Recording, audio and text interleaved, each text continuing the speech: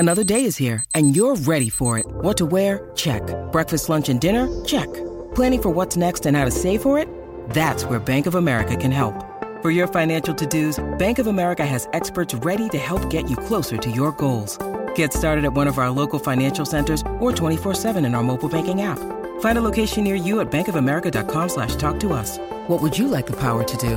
Mobile banking requires downloading the app and is only available for select devices. Message and data rates may apply. Bank of America N.A., member FDIC. Mother's Day is around the corner. Find the perfect gift for the mom in your life with a stunning piece of jewelry from Blue Nile. From timeless pearls to dazzling gemstones, Blue Nile has something she'll adore. Need it fast? Most items can ship overnight. Plus, enjoy guaranteed free shipping and returns. Don't miss our special Mother's Day deals. Save big on the season's most beautiful trends. For a limited time, get up to 50% off by going to BlueNile.com.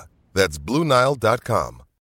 When you need mealtime inspiration, it's worth shopping Kroger, where you'll find over 30,000 mouth-watering choices that excite your inner foodie. And no matter what tasty choice you make, you'll enjoy our everyday low prices, plus extra ways to save, like digital coupons worth over $600 each week. You can also save up to $1 off per gallon at the pump with fuel points. More savings and more inspiring flavors make shopping Kroger worth it every time. Kroger, fresh for everyone. Fuel restrictions apply. G-I-G-G-S. No. Rhodri. Is there anything that Lionel Messi is better than you at? It's your opinion. I respect your opinion. Maybe in your opinion Messi is better than me, but in my mind I'm better than him. I do it again. Add it up, bankroll, euro, peso, add it up. I'm just doing me, everything is on me. Oh, you matter what? Add it up, bankroll, euro, peso, add it up. I'm just doing me, everything is on me. Oh, you matter what? Told her if it's all me, everything is on me. Gon' back it up. Matter what? Told you I'ma do me. Why you hating on me? It's not adding up.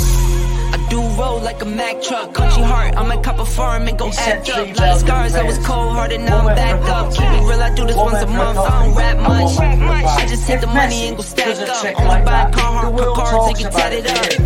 All that other bull, it don't matter much. You only climb me, I put the ladders up. No fault, I done doubled up on the workload. I think I fell in love with the bankroll. Pray up, get money, then we lay low. Add it up, bankroll, euro, peso, add it up. I'm just doing me, everything is on me. Oh, you matter what? Add it up,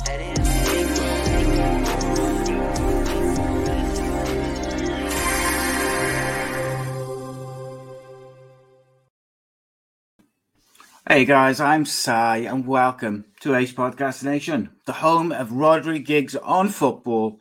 This is episode number 16.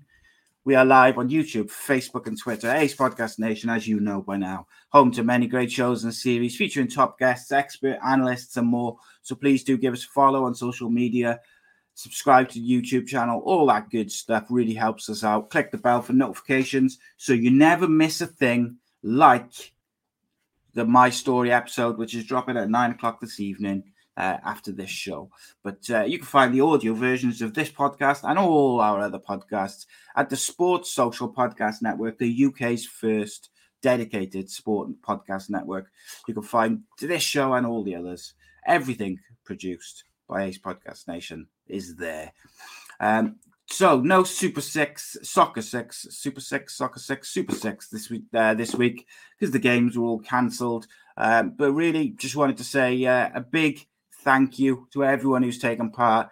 I think it's 92 people in total, raising, let's have a look, what's the final figure. So 92 people have joined the league this season, raised a fantastic £816, which is split equally between Maggie Centre and the Mind Mental Health Charity, which is at the end of the day what it's all about. But the next round is open on Boxing Day at 3 o'clock, and get involved, get your predictions in. Don't forget, I cannot forget anymore because I've got to keep my 20-point lead, my comfort blanket over Rhodri there. Got to keep it going. But as usual, I'm joined by my co-host, ex-Salford City winger manager, Mr. Rhodri Giggs. Welcome, buddy. How are you? Yeah, pal. Yeah, I'm good. Yes, You? mate. Yeah, it's all good, mate. I cannot forget to do my Soccer 6 predictions these days because I got to keep that 20-point cushion. Just got to keep it nice and keeps me secure. But it's funny, right? Because people won't know this, but like I think it was about 4 weeks ago, you used to text me about 20 to 3 on a Saturday and say, "You done your predictions?" And then the one week I hadn't, and you reminded me, and I think that was the week I scored like 12 or 13 points or something. And then ever since you messaged me like 20 minutes after the games have kicked off. Just very competitive. Really. Just to make sure. But I've been good because I want to keep that cushion, mate. Got to keep that cushion. Yeah, you need it. You've got a 5-week start. I know. No. Well, that's it. 5 weeks, 20 points. You seem to forget to start that. With that. Got to add it in, mate. I will add it in at some point. It's just I got to make people believe that I'm 20 points more knowledgeable. But it's fine because once they hear my opinions on football, they realise there must be something going awry with it. But how are you, mates? Yeah, I'm all good. So we're settled into our Thursday time slot now. And this is the day it's going to be on now going forward. Thursday, 7:30. So make sure you put it in your diary and all that good stuff. Click the bell for notifications. You'll never miss it. I'm not rushing about at all on a Thursday. Friday, it's a nightmare that I have. It's madness, mate. It's Friday, isn't it? I'm like, rushing about more. Well, most weeks on a Friday, like you're texting me saying, "I'm stuck in traffic. It's going to be close. It's going to be close." So at least that takes that pressure out of it. The little one does football at Old Trafford at 5 till 6. Then I've got to drop him off at Salford, and then I've got to get back to Bolton. So if the traffic's all right, it's no problem. But the traffic, I got minging, pushing it. Yeah, you got no chance then, have you? Well, that's what it's about, mate. I've got a nice cup of tea, chill out. Yeah, that's what you want to be doing, though, isn't it? You want to relax before you go into it, mate. And look, there's loads to talk about. But you're a United fan, so I wanted to put this question. I saw someone put this question on social media earlier, and they said, if you could only sign one for United, which one would you sign? And it was Jude Bellingham, Declan Rice, or Calvin Phillips. Which one would you have and why? Jude Bellingham, because he is a Rolls Royce of the midfield. He can do both. He can defend. He can go forward, and he can control the game. He's young. He's tall. He's strong. He's powerful. He's quick. Do you want me to carry on? Yeah. No, I am. I tell you what, though, mate. See, I'm interested by that because I think Jude Bellingham. I was surprised when he didn't go to United because I thought he was the perfect fit for what they need, what they like to sign. Like everything seemed to fit for him, for the club. And I was surprised when he didn't go there. However, when I look at that list and I look at the United squad as it is today, so, not including anyone they may or may not have signed. Ready Declan Rice as well. I won't be too upset with Declan Rice. Calvin Phillips, no. Look at where Leeds are. I know he's not playing at the minute, but they're still down there. I look at all their injury records as well. Calvin Phillips is the one who's picked up a couple of injuries over his career. And that's because he plays a lot of minutes and probably plays too much. Doesn't have a rest and then runs himself into the ground. Yeah, they haven't got the depth there at Leeds, so those players like him who are their top players, they're really, really reliant on them, and I can't understand that. But I think Declan Rice is a great fit for United as well. I got to say, because I just look at it.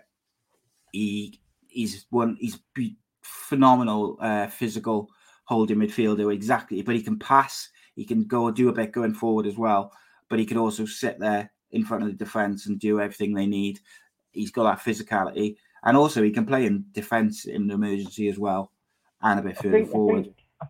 I think you might find that he'll pull out someone from Europe that you don't know about, so well. And that he's identified and thought, he's a good player, but he's just out of our reach, but not out of the reach of Man United. So look for someone that he's seen, identified around Europe that you probably haven't even heard of, and he'll come in and he'll be what we need. So you just have to wait and see. Because then we're talking about Bellingham now is what, 60, 70, 80 million. Same with Declan Rice. So, if you can pick one up for 20, 25 million in somewhere in Europe, then why would you not do that? Yeah, I agree. I think I saw an article yesterday saying that basically Ollie's shopping list for January and this summer, they're still going to work off that.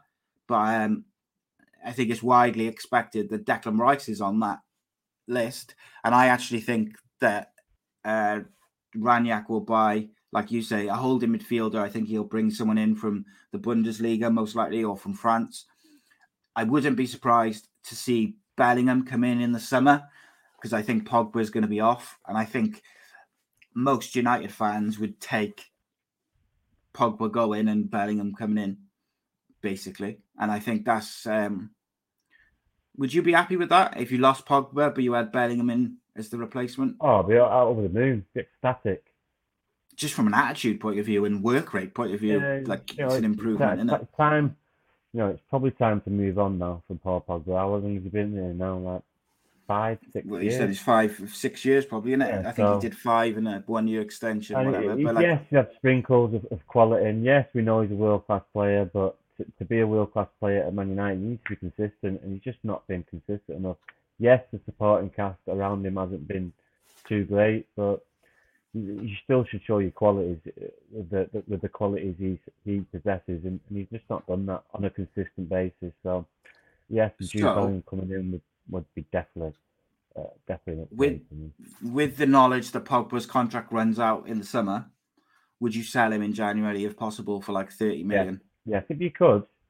He's going to go anyway. Just put it into your hands and Well, the thing is, I'm sure like the likes of Barca, Madrid, PSG, they'd pay 30 million to have Pogba and not have to deal with the free contract aspect of it. I'm sure Raiola will be, he'll be pushing for a free transfer, but I'm pretty sure they're going to hold out. They're not daft and people and.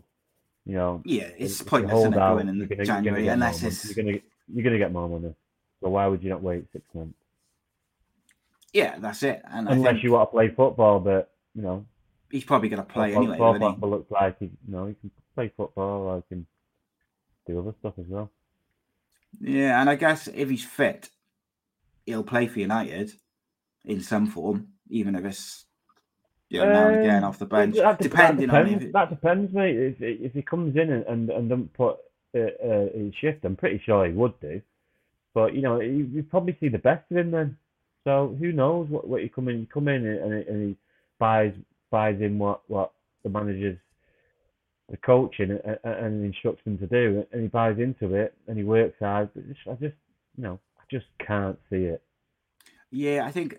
The only reason I would contemplate selling him in January is because he goes for free in the summer.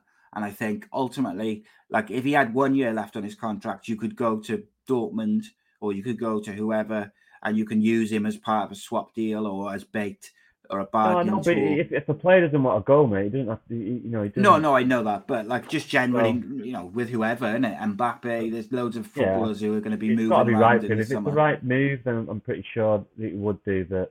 Yeah, I think it's time to move on from Paul Pogba now.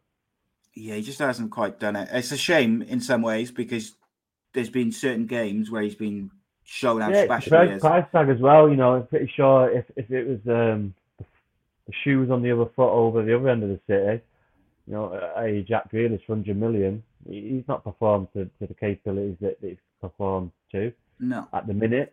So and he's not getting that much stick. Yes, he's getting stick because dodgy dress sense, but I'm staying out on a good night. But he'd probably agree with it. He struggled at the minute, but I think I've seen with an interview, but he knows that he's not daft, and he can only get better. And he scored on the weekend.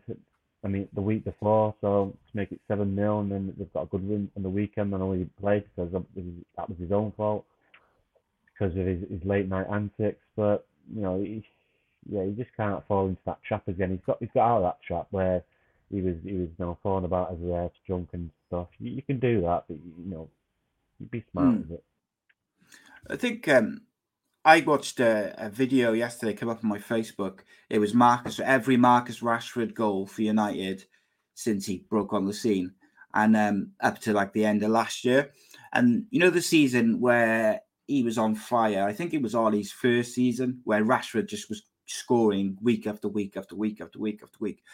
I noticed that Pogba was highly involved in a lot of those goals, but he wasn't always playing the final pass, so he didn't get the assists. But he was actually really influential in Marcus Rashford's good run of form. So, like, he has done it, but just not. You have sometimes, mate. You have good rapport with certain players. You know, it just clicks. It just happens. You know, they're not really growing up together playing, and something just clicks. You know, Paul Pogba is one of them that likes to put his head up early and play the ball forward, and Marcus Rashford likes to get in behind, and he does early runs. So if Paul Pogba sees it, he knows the ball's going to be delivered. Where other players, where Fred gets it, McTominay, Rashford is going to make the same runs, thinking is the ball going to get there. So it's the quality of players as well. So you know if you make the run, it's gonna be there. So and more often than not, Marcus Rashford makes the run, and Paul Pogba directly or indirectly, you know, assists him. So you just have good rapport with players, and they've obviously got a good rapport with each other. Who do you think, or what club do you think is the best move for Paul Pogba? Say he runs down his contract, free transfer in the summer. What club do you think he will flourish at the most? I think where he seems to be happy. I don't agree with sometimes going back to the club because it doesn't necessarily work. But I think he'd be happy at Juventus. He'd be happy at PSG. You know, Barcelona is an option if it's a free transfer. I think with Barca, the issue is where will they be, because they are in all sorts of trouble. They just paid 55 million euros for someone, so they're not skint. I know, it's mental, isn't it? Yeah, I don't know how that works. So yeah, I think so, like Reese said in the chat, that would be a very good move for him, mate. Very good. Yeah, like Reese said in the chat there, the slower tempo of Italy probably helped him when he was playing as part of the three. And I think, like Juventus, I think PSG would be quite a good move for him as well. PSG, but then I think PSG, Barca, and Real Madrid as well. They'll be after him. Yeah, everyone will want him, mate, and he's going to get paid no matter what. A couple of questions, early doors, mate. Go on. So Craig says, should the Premier League return to using 5 subs again, like the big clubs are asking? Would it help with players returning from isolation and injury and things like this? Yeah. Why not? I mean, it gives a chance to younger players to get on the bench and to get a bit of experience. So yeah, it can't do any harm. It can only do good. So yeah. I'd weigh it up, yeah. And the other question was, Reese's mum says, do you think the COVID vaccines have caused or have anything to do with so many players and athletes around the world collapsing? We touched on this a little bit last week, didn't we? Yeah, well, you got to look at it. From 2 years on, how many times did people just collapse? Yeah. 2 years before, say, go 2 years from today and look in the past, how many players just. You could probably count them on one hand, couldn't you? Yeah. Where in the last 2 years, it's been hundreds. Yeah, all around the world, different sports, American football. Now, no, I'm not going to say it's the vaccine, but. I see a lot of people saying it. You know, they could be that they had COVID before. And it's an after effect of actually having COVID, that then they're pushing their body to the limits and all this sort of stuff. But possibly they might be fit young lads who think they can run it off and they haven't rested properly and it's still on the lungs or whatever. I don't know how it does what it does, but possibly.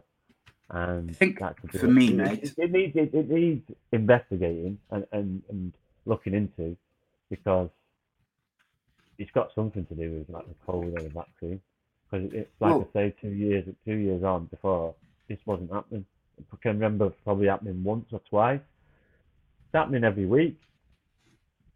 I think for me, whether it's got something to do with COVID or COVID vaccines or whatever it may be, there's something going on around the world with professional athletes and amateur athletes at a high level, like college American football and stuff. Like there's something going on around the world where athletes are collapsing for whatever reason with various issues, breathing issues, blah, blah, blah. So it's got to be talked about, haven't it? You can't just ignore it and say conspiracy theories.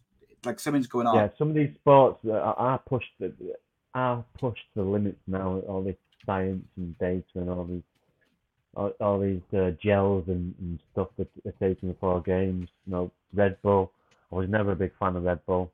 You know, if you can't run about or get Lucozade or any of that crap before a game, it's a football game. Yeah. I don't need no drink to get me up. So I think I'm never really a big fan of them Red Bulls, but that could be a factor as well. Because these players are down in Red Bulls. Energy drinks, mate. You watch like footballers when you see them, like walking out the grounds on Instagram. They've all got a brand deal with certain energy drinks and stuff. I've never understood why football clubs. There was a period a few years back where they used to dish out Lucozade, like on the sidelines. Like I've never understood that because, like everybody who's been to school knows that the best thing is water, like rehydrate your body and stuff like that. But I don't know. You can put water and put stuff, little bits of supplements and stuff. Yeah. There's loads of stuff they use. And energy drinks. They do use it because it's Lucozade drinks and Red Bulls. Yeah. Bad for you, mate. I know a few people who drink like with those energy drinks. They get proper like heart palpitations and stuff like that. It's mental, mate. I don't drink it myself, but like my missus used to like them, and she stopped drinking them because they made her feel unwell.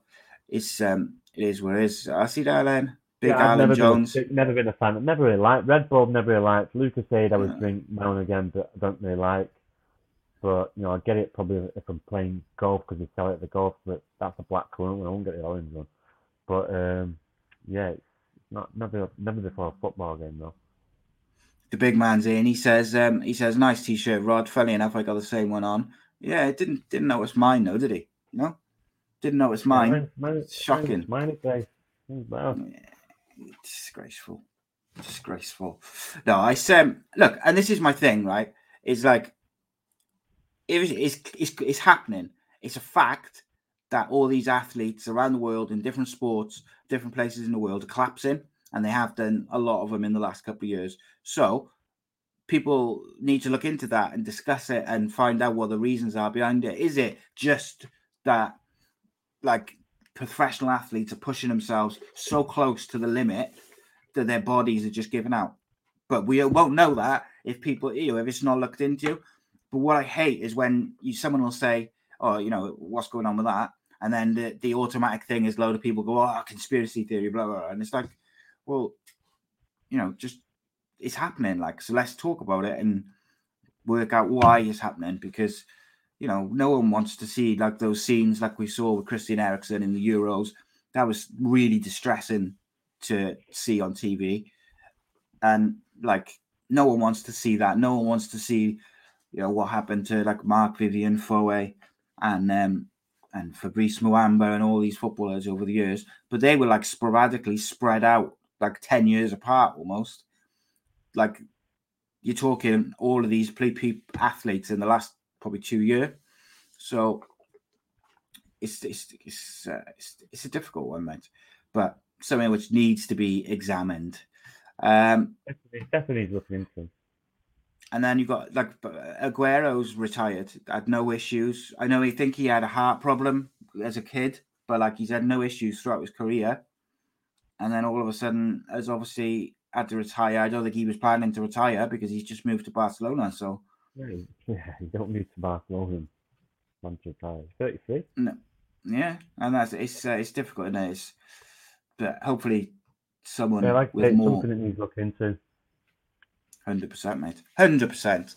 So we're going to talk about the Christmas programme a bit later on, what's left of it, because you've had Liverpool, Leeds, Watford, Wolves postponed because of COVID cases. So there's already a few games dropping. You got to get that, mate. I think the Cardiff game is off on Boxing Day. Was it? Yeah. There's they banned fans down in Wales, aren't they?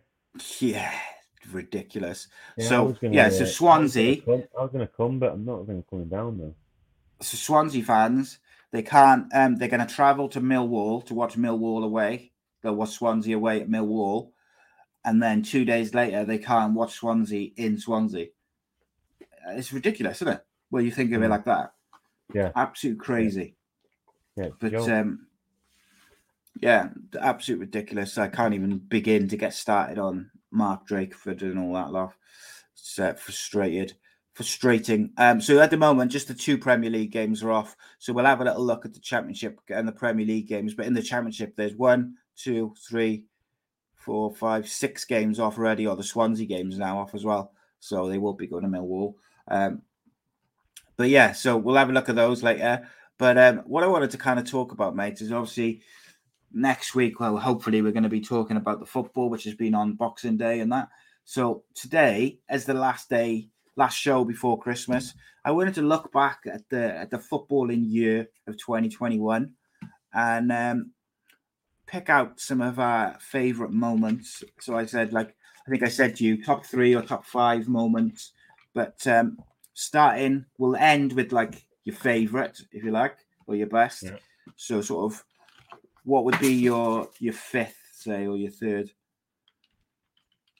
Third what?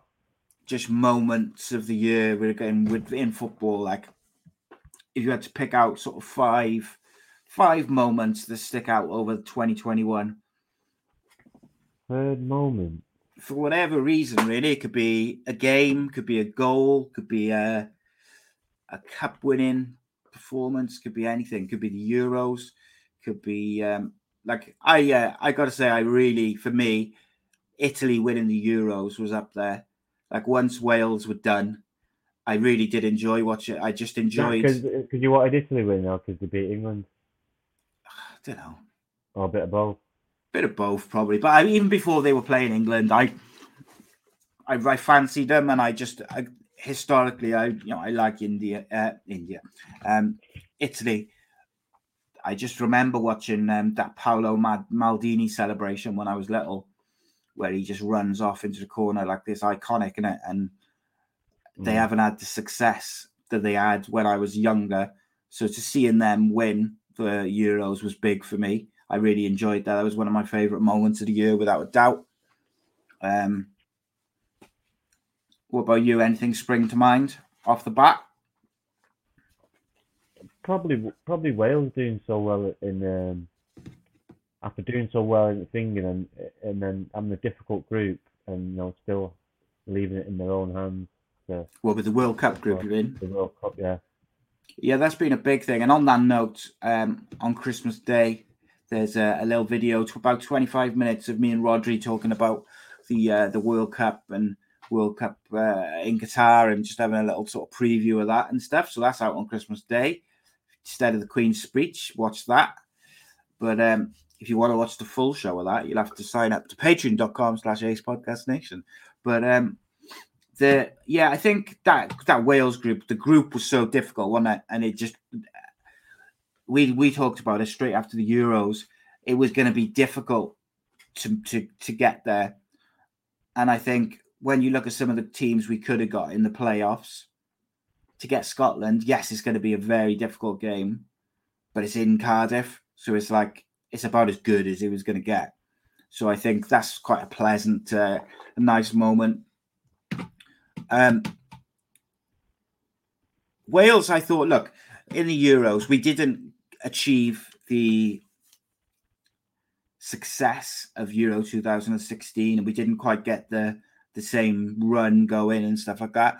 But also, I think under the circumstances, I thought we did all right. We didn't do amazing. We didn't do terrible. We did all right. I thought we did really, really well. To get to the semi-final would be a stretch again, because the time when we got that was kind of like an unknown quantity. But now, the teams are ready. They know if you don't perform, they can turn you over, and it just didn't happen for them this time round. But they got out of the group, and they give a good account of themselves. It was a good game. Who did they get beat off? Was it Austria? Who did they get beat off in there? Yeah, I think it was Austria, wasn't it? It knocked us out, wasn't it? Yeah, so it was because we beat Turkey, didn't we? Beat Turkey, yeah. Look, I think there's loads of things you could pull out negative-wise, like some of Page's substitutions and maybe some of the squads and stuff. But ultimately, he was going into that tournament under a lot of pressure from things out of his control, and I thought he did a pretty good job. We didn't play our best, but we also got out of the group, and I think most Wales fans before Euro 2016 just wanted to get out of the group before Euro 2021 or 2020 as it was supposed to be. Like, just if you get out of the group, you're happy beforehand. And of course, once you see the other teams playing and things, and you start thinking, oh, if we played them, we could beat them. I do think probably 7 or 8 times out of 10, a full strength Wales team probably beats Austria. Denmark, it was knocked us out, wasn't it? Denmark, yeah. Denmark did really well. Denmark did really well, but they got better and better as the tournament went on, didn't they? Yeah, and I think it's not like a top 5 moment in terms of like, oh, that's amazing, obviously, but something which sticks out from the Euros. That's why it's free. Number 1 would be, the manager getting sacked, obviously. So, yeah. I think, but like also, I think like the Christian Eriksen thing in the Euros sticks out for me. It's not like an amazing moment in the year, of course, but it is something which you remember.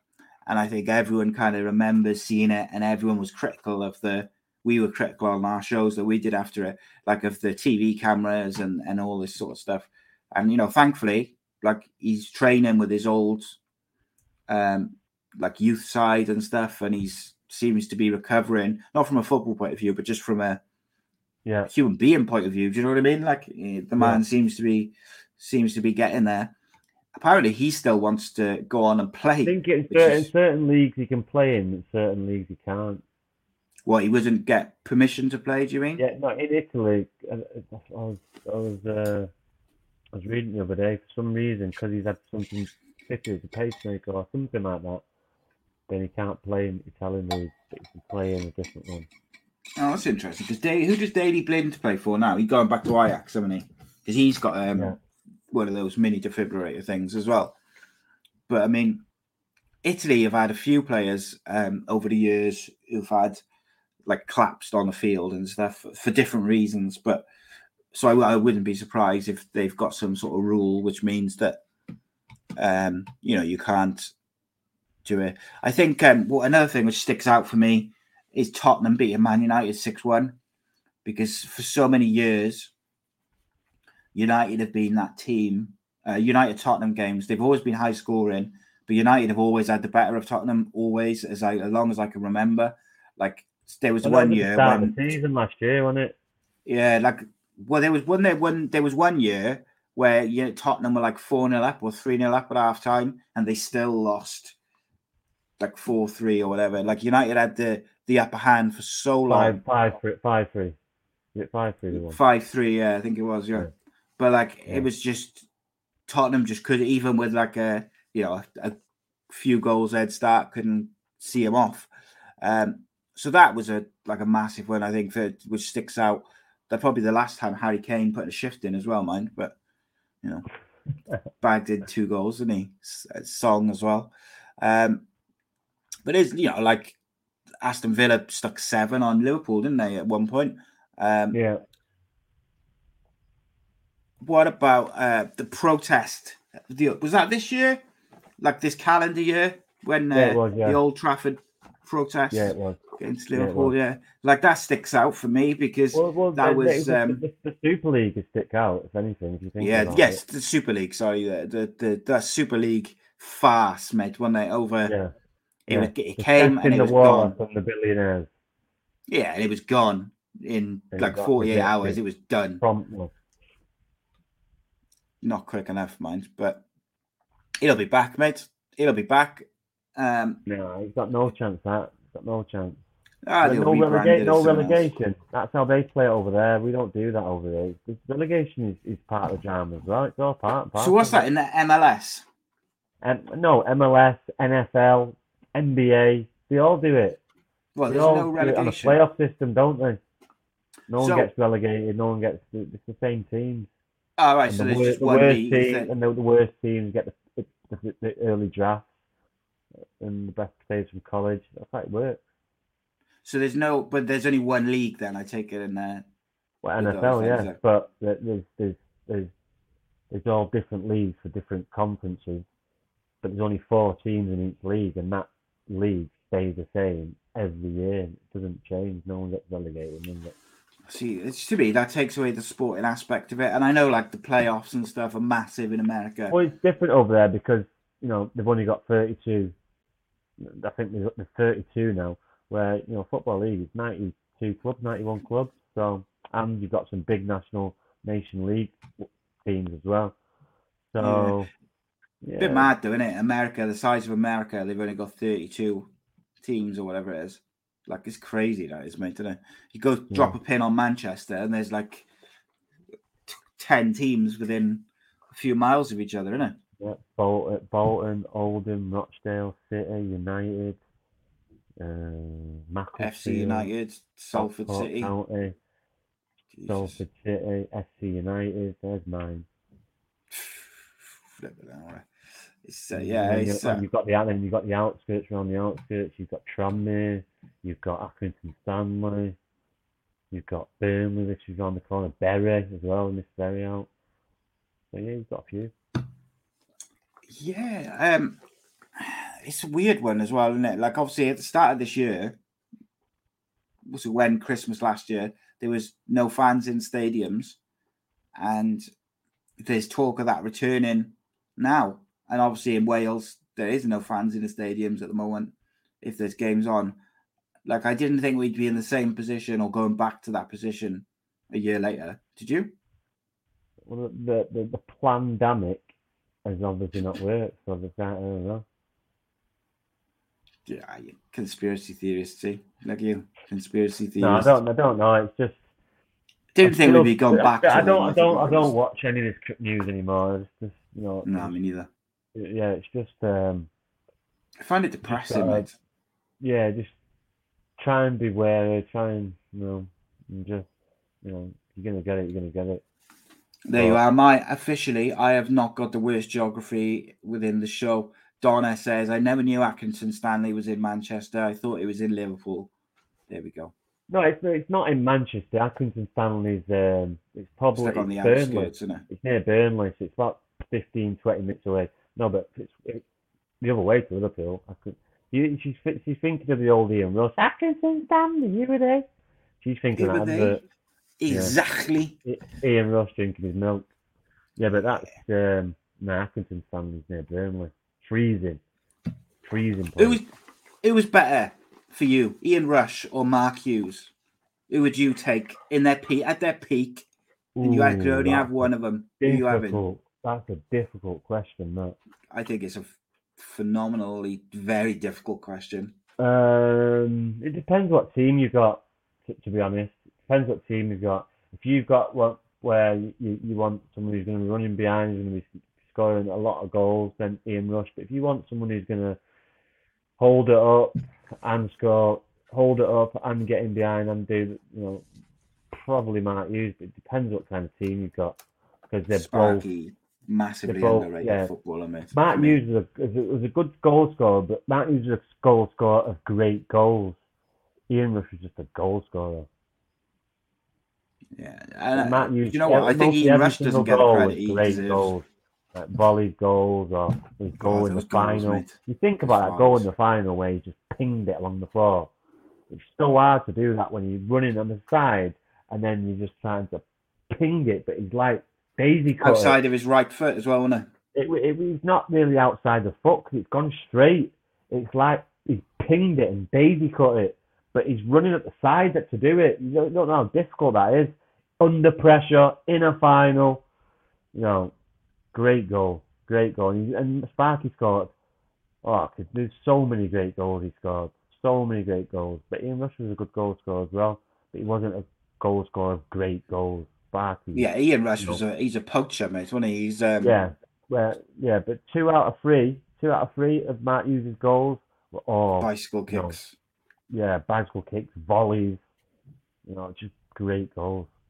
He was when I was younger, when I'd practice volleys and stuff, to me he was like the king of the volley, because you'd never see him. You'd never see him slice a volley or miss kick it, or it was always he did it perfect, ping it.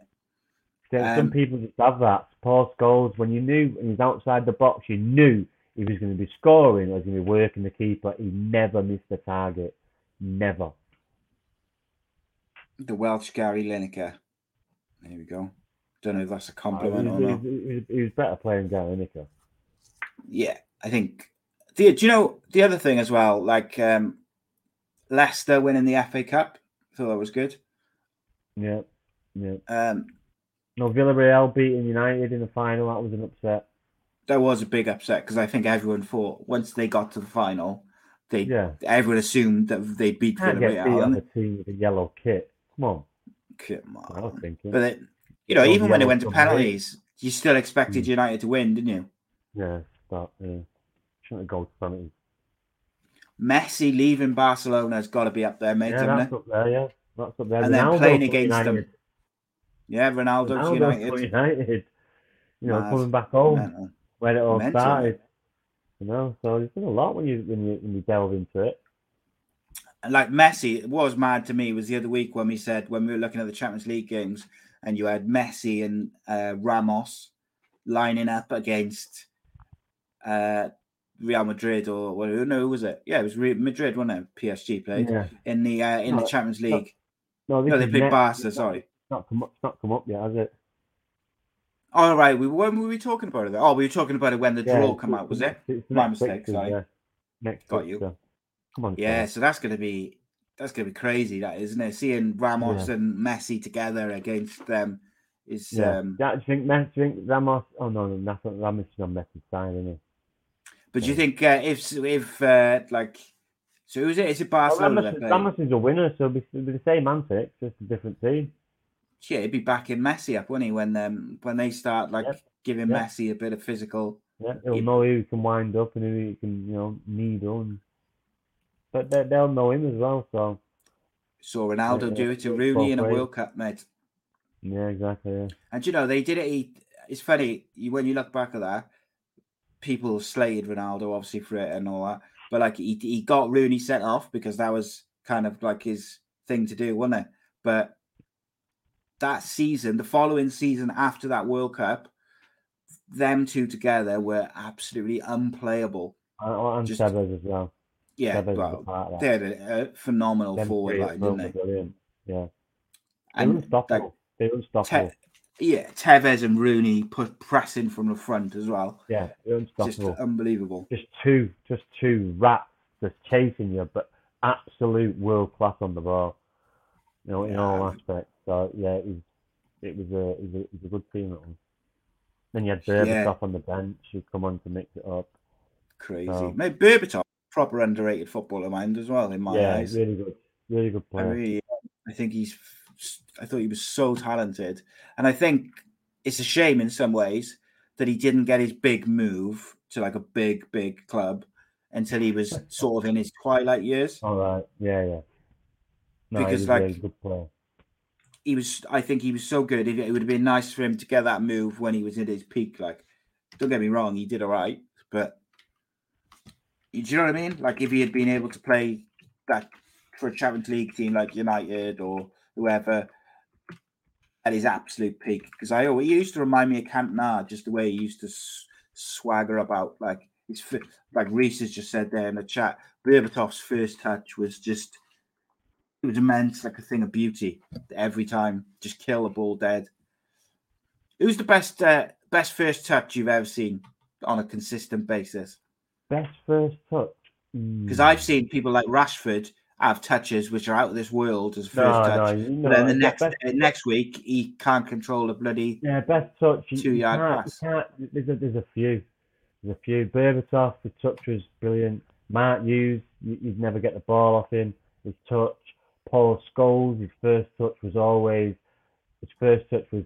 where I can touch it into a space where he can deliver a pass but Messi, gotta be up there. But he was gonna say it was someone else.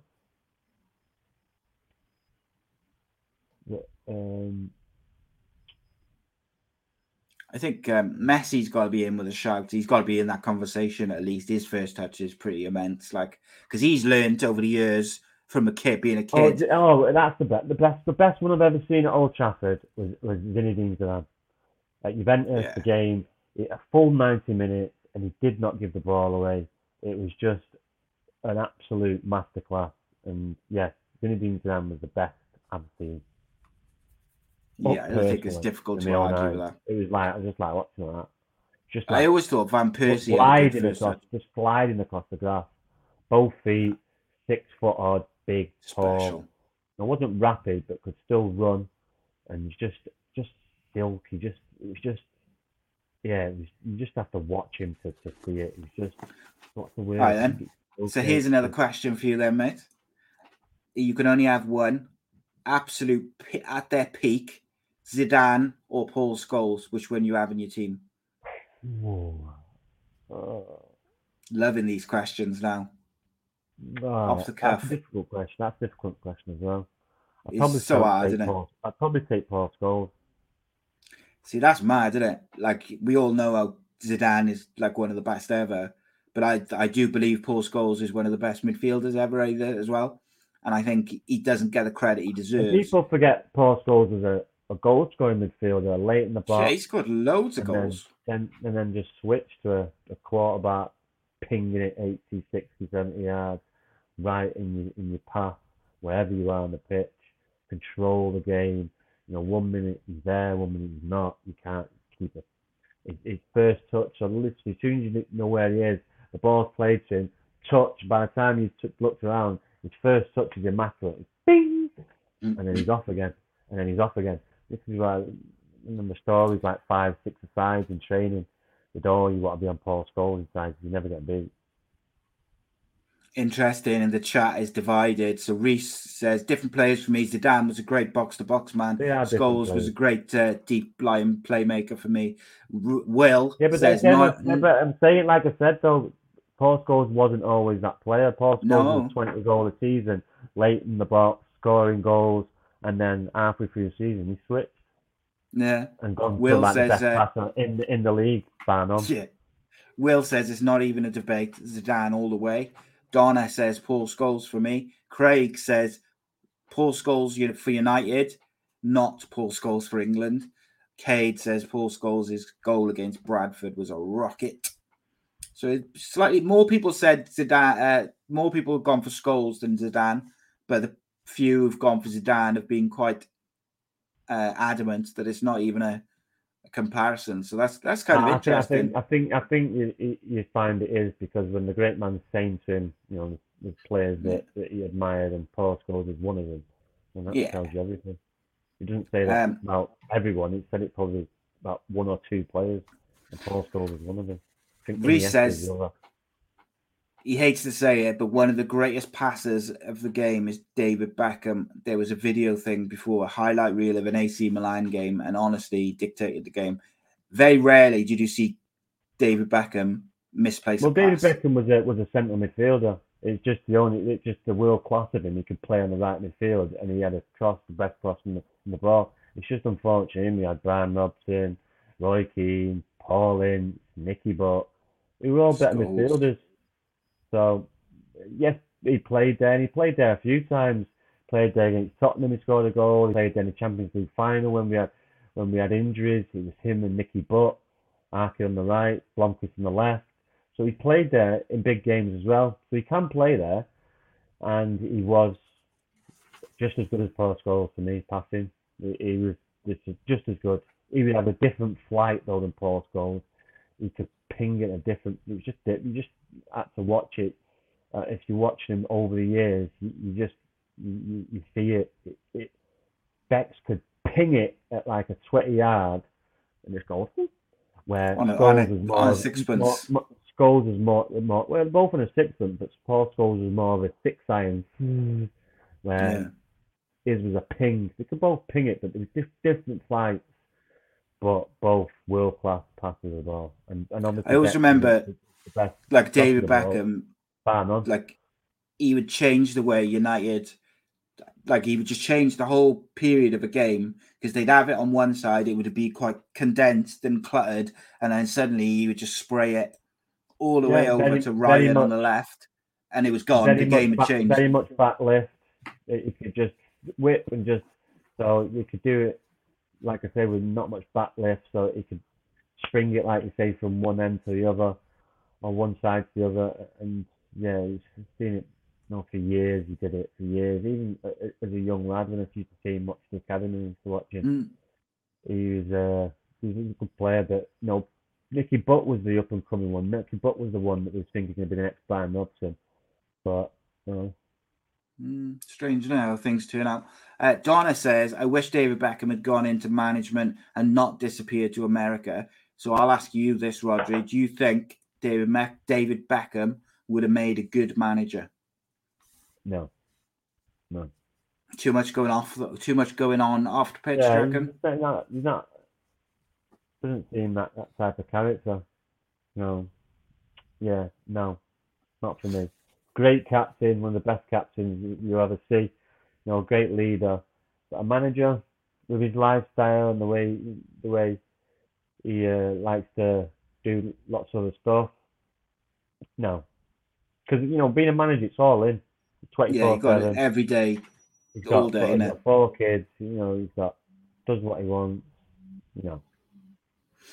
Reese says we've had some great players over the years in midfield. Pirlo, Seedorf, Kaka for a few years at Milan. Zanetti in midfield. Ronaldinho, all great passers, great midfielders. How could you just pick one? Well, that's the game. You've got to pick one. But the Will says World Cup, Euros, titles, cups in multiple countries. Scholes was world class, but Zidane was better, in my opinion. Well, what it's all about. Opinions, mate. That's it. Opinions. Scholes is the best player I've probably seen play for United, but Zinedine Zidane was probably one of the best players I've ever seen play at Old Trafford. So him and Fat Ronaldo were just different leagues. When I'm seeing Ronaldo, he'd come on. 1999, he was playing in the quarterfinals of Inter Milan. Unplayable against United, he was that day. He was just coming back from injury, so. Is that the one where he scored like 2 or 3 goals, or was that a different game? No. He come back from injury, and I think Ventola or someone scored. United beat him 2-1 or beat some at San Siro. But no, he come on in the second half, and he was just frightening, and we just held out. But yeah, he was frightening. Then we seen him again when he played at Real Madrid at Old Trafford when he scored an hat-trick. So yeah, it was Barthez threw a couple in that night. As usual. I don't think he scored them goals, but still a great player. And yeah, him and Zidane. Paul Scholes won't look at a place in any team. Indeed, mate. Who's the worst goalkeeper? In my 11, easy. Yeah. I think maybe next week we'll do we'll do an all-time 11, just for a bit of fun, and we'll see who gets in and who doesn't off the top of red. But who's the worst goalkeeper, mate, that you've watched the United in all the years? Taibbi was pretty bad, wasn't he? Shocking. Like he was just embarrassingly bad. But there's been a couple, haven't there? Like Jim Leighton had his moments. Barthez, mate, I think got away with it for a little while. He did get away with it. Pretty terrible. He had that French team, and yeah, he did get away with it because he was no bigger than me. I'm 5'8". He was no bigger than me. I remember seeing him and I was thinking, no way, you're a keeper. He was going outside. He had agility. And his Marble Lights, that. He was, no way was it, but we're World Cup winner. Jesus. They but then they've had other times where they've had like 3 keepers who were all first team level. Like I remember there was a point where they had Anders Lindegaard, who I always thought was pretty good, Ben Foster, and Van der Sar, like all at the club at the same time. And Tim Howard. Yeah, and Tim Howard. Do you know what I mean? Like that's incredible array of Matt keepers. Bosnich, he was a good keeper. We just couldn't kick it. Yeah, he unfortunately The problem United had straight away after Schmeichel, they should have just gone and got Van der Sar. Yes, of course they should. They messed about, and then 3 years later they ended up getting him. They should have just got him because Van der Sar, for me, was just as good as Peter Schmeichel. Yeah, I think he's so underrated, Van der Sar. The thing with Bosnich was he was really good, but you could see at United he was like he's just a bit of a loose cannon. There was something going on, and obviously, as soon as he went to Chelsea, he got done, didn't he, for the old marching powder? Well, I know Matt Bosnich. I know Matt Bosnich. Yeah, so I knew him when he was at United the first time. I obviously I got to know him the second time. Yeah, he needs some colourful people, but that didn't affect everyone his makes game. mistakes. That's what affects his game. He couldn't kick the ball. Yeah. Good keeper, mate. I remember being really excited when he signed from Villa. I was really excited because I thought he was exceptional. But who else is there? Brad Friedel, mate, good keeper. I always thought he was one of the best around, like Premier League keepers. But obviously, when we're talking about world-class midfielders from over the years, we'd be remiss if we didn't mention Tim Sherwood, one of the best to ever play the game. Obviously, like his passing ability, he's taken his knowledge into his punditry. He's a phenomenal pundit and footballer. Absolutely, Tim Sherwood. I think we should dedicate the whole show to him. Fucking bell end. Sorry, I had to slip out of there. Smog on the Tyne asks, "When's your brother due in court?" January, isn't it? Somewhere in January. January, I think it's January. I think it's my sister's birthday. It is somewhere. Is it really? January. Yeah, 23rd or 24th. I can't remember. 23rd or 24th. I think it's 24th. Brutal. Yeah. What will be, I guess. But Reese says Figo, Rivaldo. If you forgive Rivaldo's antics at the World Cup where he said it at his face and all that, is he up there? That was just embarrassing, mate. I thought. He was some player in at Barcelona.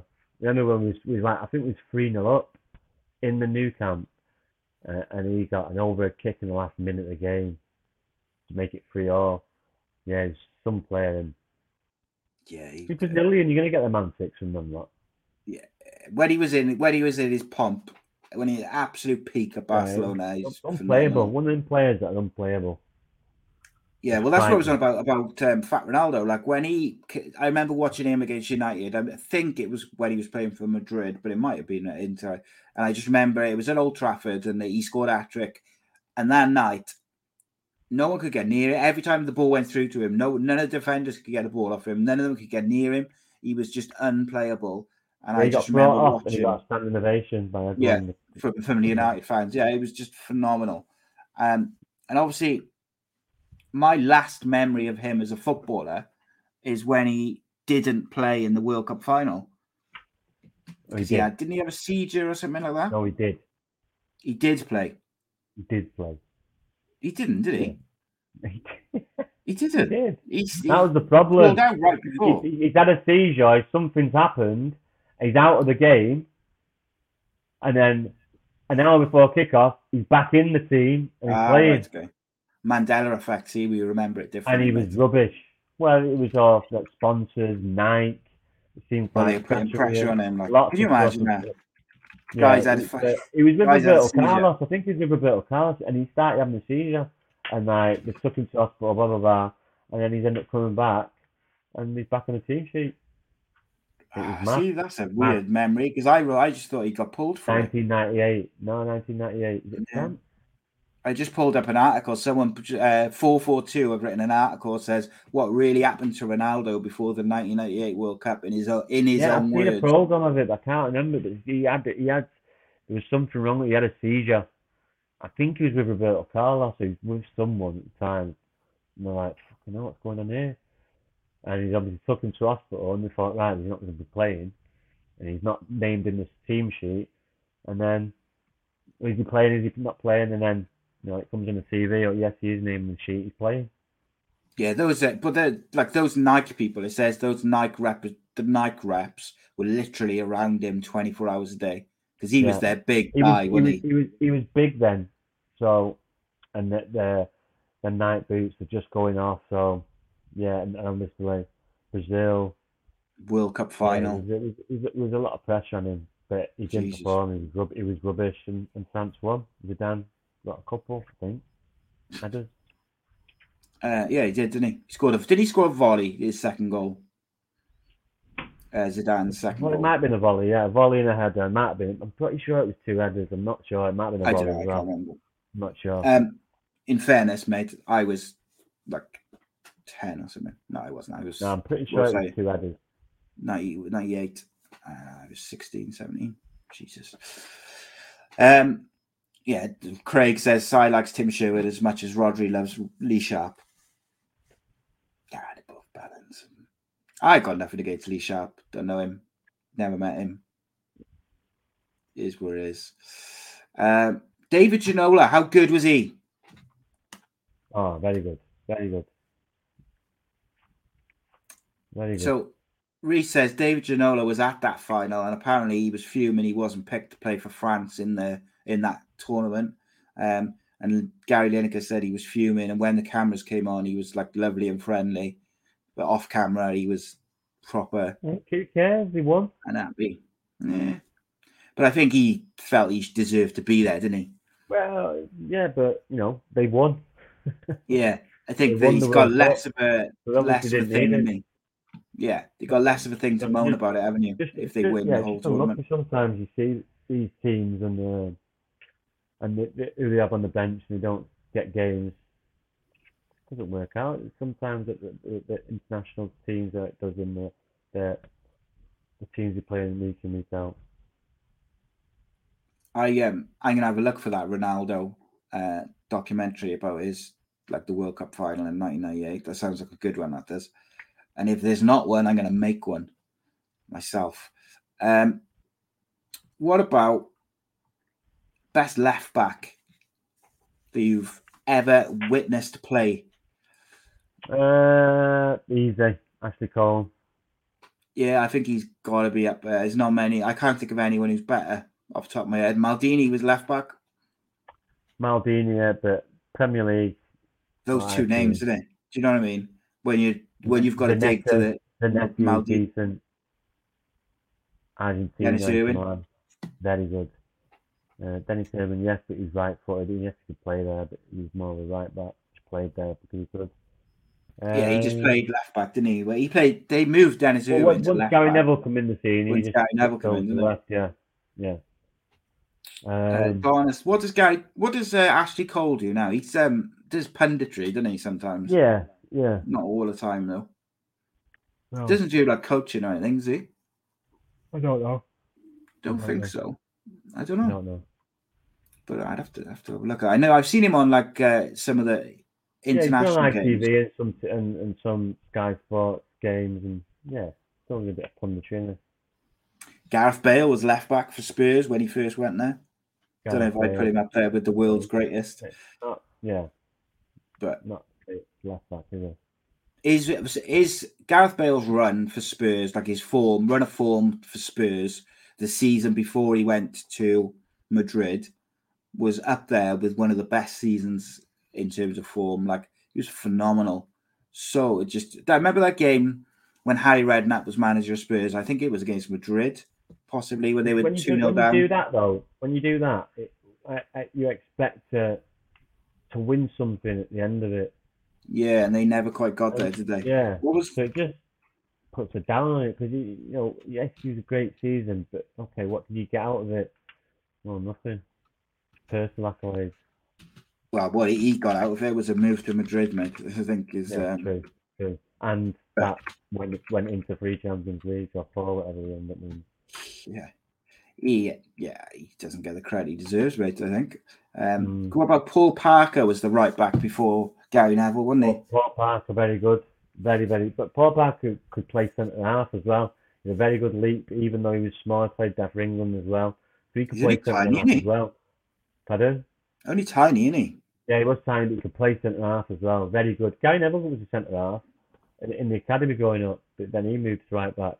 But yeah, he could play right back or he could play centre-half. Very, very quick. And then a good leap on him, even though he was small. I always liked Steve Bruce. I did. It's just as a player, like he scored so many goals. Steve Bruce was very good, but the partnership is what made it. Then and Pallister was so different. You know, it complemented each other so well. Steve Bruce, he used to score so many goals for a centre half. He used to take the penalties though as well, didn't he? Yeah, I think was the other thing. But he's got a nose for a reason. He sticks his head anywhere. Yeah. I was wondering, how many goals do you reckon he scored in his career, Steve Bruce? Oh, he scored a few for United. I reckon he scored at least. So he scored 81 goals in 737 appearances, but he scored maybe 50 for United then. He scored 36 for United in 309 games. For a centre half, Dennis Irwin scored a lot of goals for United as well, though. But Steve Bruce also scored 29 in 200 for Gillingham in his first club. You get that centre half to a goal scorer. John Terry scored a few goals in his career. You get that. If you're going to be brave and stick your head in, you're going to get rewarded. And then to brave. Who rates John Terry mid? Yeah, for what he possesses, he's not quick. He's not. He's a great. People underestimate his passing ability with both feet. Deceptively. Would you have him or Ferdinand? Reading the game. You've got to admire it because he's reading the game because he wasn't the quickest. So, yeah. Would you have him or Ferdinand? Do I like him as a person? I don't really know him, so I can't remember him. Him or Ferdinand, if you had to pick? Real Ferdinand's the best centre half I've ever seen. Easy. In England or anywhere? Easy, yeah. Him and Yapstam. Yeah, Yapstam was pretty good. That's interesting. Tony Adams as well, very good. So if you were picking an all-time 11 mid, Rio Ferdinand's in that team for you then? Yeah. Ahead of Sergio Ramos, ahead of... If it was an IQ contest, he wouldn't be on it. Mm. But so he'd be ahead of the likes of... I'm trying to think of some centre-backs now from over the years. Be ahead of Ramos, be ahead of Piqué. Ramos? I don't know, I'm just trying to think of centre-halves, and I literally can't think of any. Piqué, no. I was just trying to think of the Barcelona. Mascherano. Company. Yeah. You'd have Ferdinand over all them. I can't think of any centre-halves. Just driving me insane. If I'm picking my Franco Baresi, there we go. If I'm picking a team, I'm picking a team with 3 centre-halves, and I pick Company, Terry, and Rio Ferdinand. Interesting. So you'd have no Nesta, you'd have no Franco Baresi. He's talking of Premier League, wasn't he? Or are you talking worldwide? Just worldwide. I was interested how highly you rated worldwide, Rio Ferdinand and Franco Baresi. That's it. That's all I need. That's it. You don't even need fullbacks, mate. Don't even need fullbacks. Franco Baresi is brilliant. Who do you think's the best keeper ever from anywhere? Cannavaro is another good centre half. Yeah, but he was a midget. Who's the best keeper ever for you? You got to look at Buffon. Michael. Neuer, yeah. Petr Cech gets slept on. He did so well. Yeah. Do you know with Neuer, for some reason, I feel like he got found out a little bit towards the end of his career. Oliver Kahn, mate, I think. He's got to be up there. Yeah. Donna, you can't be serious. Donna's just put Bruce Grobbelaar. Not having that whatsoever. Donna's obviously enjoying the festive. The wine and cheese. Yeah. Some one of them Tory parties, cheese and wine. No, I think Oliver Kahn was right. He's right up there for me. Thought he was a phenomenal goalkeeper. He's all right. But German though. Yeah, well, I was trying to think who else is there. Yeah, like the 3 which stand out for me was the 3 we just said was Schmeichel, Neuer, and Buffon. But then you've got like Oliver Kahn, Czech, and a few others who sort of aren't far off. Van der Sar's up there. Van der Sar, yeah, definitely up there. Definitely. Neil Alexander, obviously. There's a few that we probably missed. Juba Zubaretta was a decent. Yeah, Neville Southall. Neville Southall was world best at one point. Yeah, he's a very, very good keeper. Right, let's have a quick little look at the fixtures for Boxing Day, mate, and then we'll bid farewell to the peeps, as it were. So what does your Christmas Eve look like, mate? What are you going to do tomorrow? David Seaman, Donna says. David Seaman. So her suggestions were David Seaman and Bruce Grobbelaar. Shocking. I'll do the podcast. I'll call you back. Oh, so I forgot what I asked you now. Nope, he's gone. He'll be back now. Yes, I won't forget Middlesbrough, Leslie. Don't you worry about that, my friends. Neil Alexander, yeah, one of the best keepers Cardiff have ever had. Kept us in so many games, did Neil Alexander. Is unreal. Neil Alexander was phenomenal for Cardiff. Do you know, what did I ask you, mate, when I said, we'll have a look at the fixtures, and then I asked you a question. I can't think what it was. I don't know. Right, so we got very, very, very quickly. We'll just have a look at some of these. I don't know. I can't remember. What's my New Year's? What's my Christmas Eve? Like? Oh yeah, what's Christmas Eve like for Rhodri Giggs? Stressing, running around everywhere, or chilled out? No. Christmas Eve usually I do on my shop on Christmas Eve, but usually Christmas Eve I like to do it on Christmas Eve and get it all done. But as you get older, you get wise and you get this, you get that, and you get this. So I've done everything today. That's it, done. Like it, mate. Like it. Yeah, my missus has been on fire. She's wrapped everything. Experience as you go on. Yes. It's going to be weird. It's going to be weird this year for me. Well, no believers in my house. So you can still, sit down and have a glass of wine and watch your Christmas movie, though. No, yeah, but I think, do you know what? I'm sure I heard a conversation between the kids earlier and my missus said they want to watch the Matrix trilogy tomorrow, so I'm quite looking forward to that. There you go. Because the first Matrix film is in my top 3 films of all time, my favourite, so looking forward to that. All right, okay.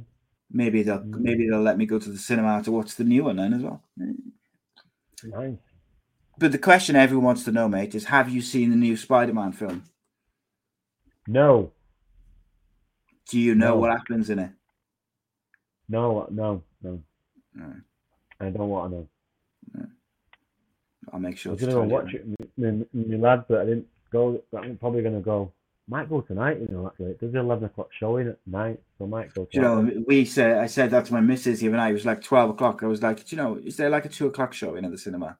Because I was just going to go over there, like, just watch it with no one in there. Yeah, Spider-Man. I've done that a couple of times. I've done that a couple of times when I first moved down to London. I went to Greenwich and the cinema's on my own, and then I've done it somewhere else as well. Where else have we done it? I can't remember. Yeah, I want to watch Spider-Man and I want to watch Matrix, and I'm finding it increasingly more difficult to avoid spoilers, mate, because everybody's talking about them. So I constantly have to just like get out of there. Decent. Might have to catch up on the Matrix though. Yeah, we're gonna watch the trilogy tomorrow, I think, and then finish off. We always watch Elf on Christmas Eve as well. So we'll have some movies tomorrow. I think we're having Mexican in the night. Gonna watch Elf and have a Mexican. So looking forward to that. Looking forward to that indeed. Right. Burnley Everton, mate. How'd you see that one going? Pardon? Burnley v Everton. Is that tonight? No, Boxing Day. All right. Just have a quick run through the Boxing Day ones, mate. Don't have to give like all right. Big thing. Burnley, Everton. That's Burnley, Everton. Burnley. Yeah, it's at Burnley. Yeah. Burnley struggling. Need a result, and Yeah, I'm going to go sneaky feeling for Burnley. Burnley 2-0. Oh, Will just said it's been called off, mate. Jesus, they're dropping What, Burnley? more and more. Yeah, apparently. I don't know. But it's still up on the fixtures. I think Everton will win. Everton being quite good, but it looks like they're off. Hopefully the Super Six will be working very quickly. And City 3-1. Yeah, Norwich, Arsenal.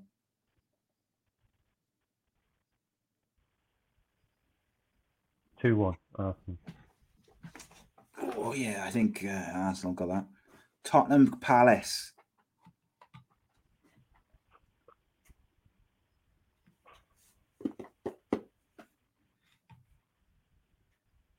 4-2 Tottenham. Oof, yeah, Tottenham. Have you noticed how they've been sneaking up the league? Tottenham have. I noticed how earlier on they're like right up there again.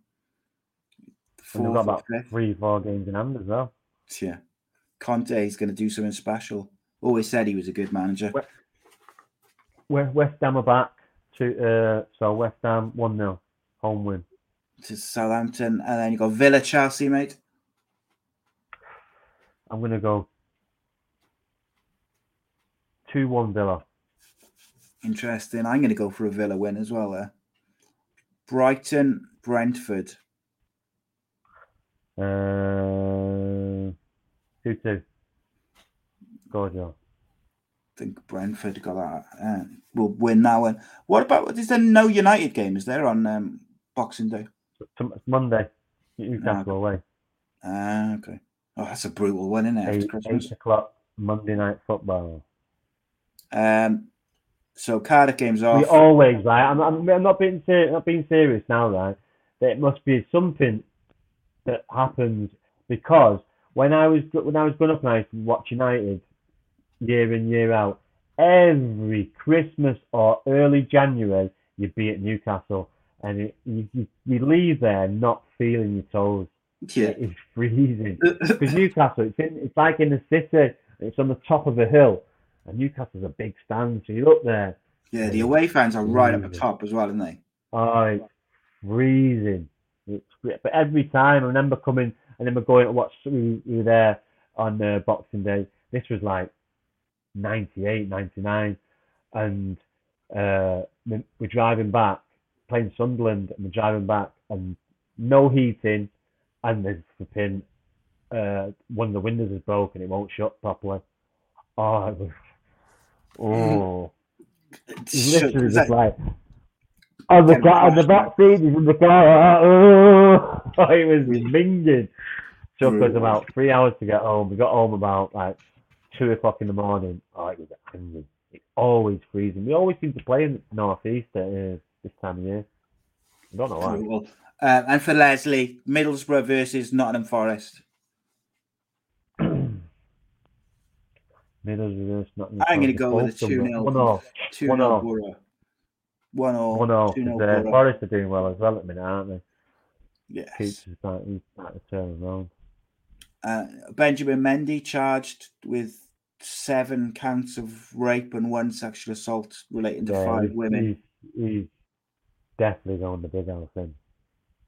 Yeah, I can't say. He's going to be someone's bitch somewhere. Don't matter how much money he's got. I don't see him walking away from that, mate. He'll be someone's bitch soon, very soon. Yeah. Do you know what, right? He'd be in a pedo wing, actually, so we're all a lot of weirdos. Yeah, because he won't be in the general population. High risk, so he'll be either isolated, which is not good. So, or he'd be with all the sex offenders on a pedo. Nonsense and that. Yeah. Good enough for him. Where he belongs, if it turns out they all absolutely, mate. When he's 1 or 2, you're like, footballer. But when he's 7, he's been charged now as well, which obviously kind of indicates that they've got some level of evidence, doesn't it? When you don't get remanded as well, they've obviously thought French, African, or he could disappear. He's on his way. But you know, who I feel sorry for, apart from obviously the women, is I feel sorry for. There was a few news publications who every time they reported on the story, they were saying the wrong Mendy. So there's like 4 of them in there, different. You're saying the Chelsea play at Chelsea. Yeah, there's a guy at Chelsea, the keeper, and there's one at Marseille. Yeah, but they kept using their photos but Benjamin Mendy's name, and then they'd use the wrong photos. And it was only when those players started calling the papers out, saying, "Hang on a minute, are you saying that like we all look the same sort of thing?" That's disgusting in itself. Like, but guys, it won't be the first time that happens, and I can trust you, it won't be the last. But it's like if you're a journalist, mate, that's like the basic thing, isn't it? Like that's like the basic thing. They're not football reporters. They don't give a shit about the truth. It's just let's get this out there. Let's get it out there. Like the basic thing, simple isn't it? Mistake. Like, and their view would be of it. Well, they do all look the same, don't they? But they're not going to admit that. They'll say that in the it's like the basic thing, isn't it? You proofread what you're putting out, and you make sure the photos are of the actual people who you're reporting about. I think I'd be sending them a letter from my lawyer, mate. I would. Right. Yeah. Guys, nice one for joining us as ever. Have a fantastic Christmas. Me and myself and Rod will be back live next Thursday, but you can check out our Qatar World Cup special conversation, whatever you'd like to call it, from Eat Sleep Media Studio on Christmas Day at 3:00. Sack off the Queen. Watch me and Rhodri. You know you want to. Guys, have a great Christmas. Thanks for the support throughout the year. But we are back next week, so don't forget to join us. Rhodri, have a great Christmas, mate. And I'll speak to you anyway. So, for the sake of the video, have a good Christmas. See ya. Giggs. Giggs. No. Rhodri. 10 toes down, I'll be free until the end. Crib outside the Sports Social Podcast Network.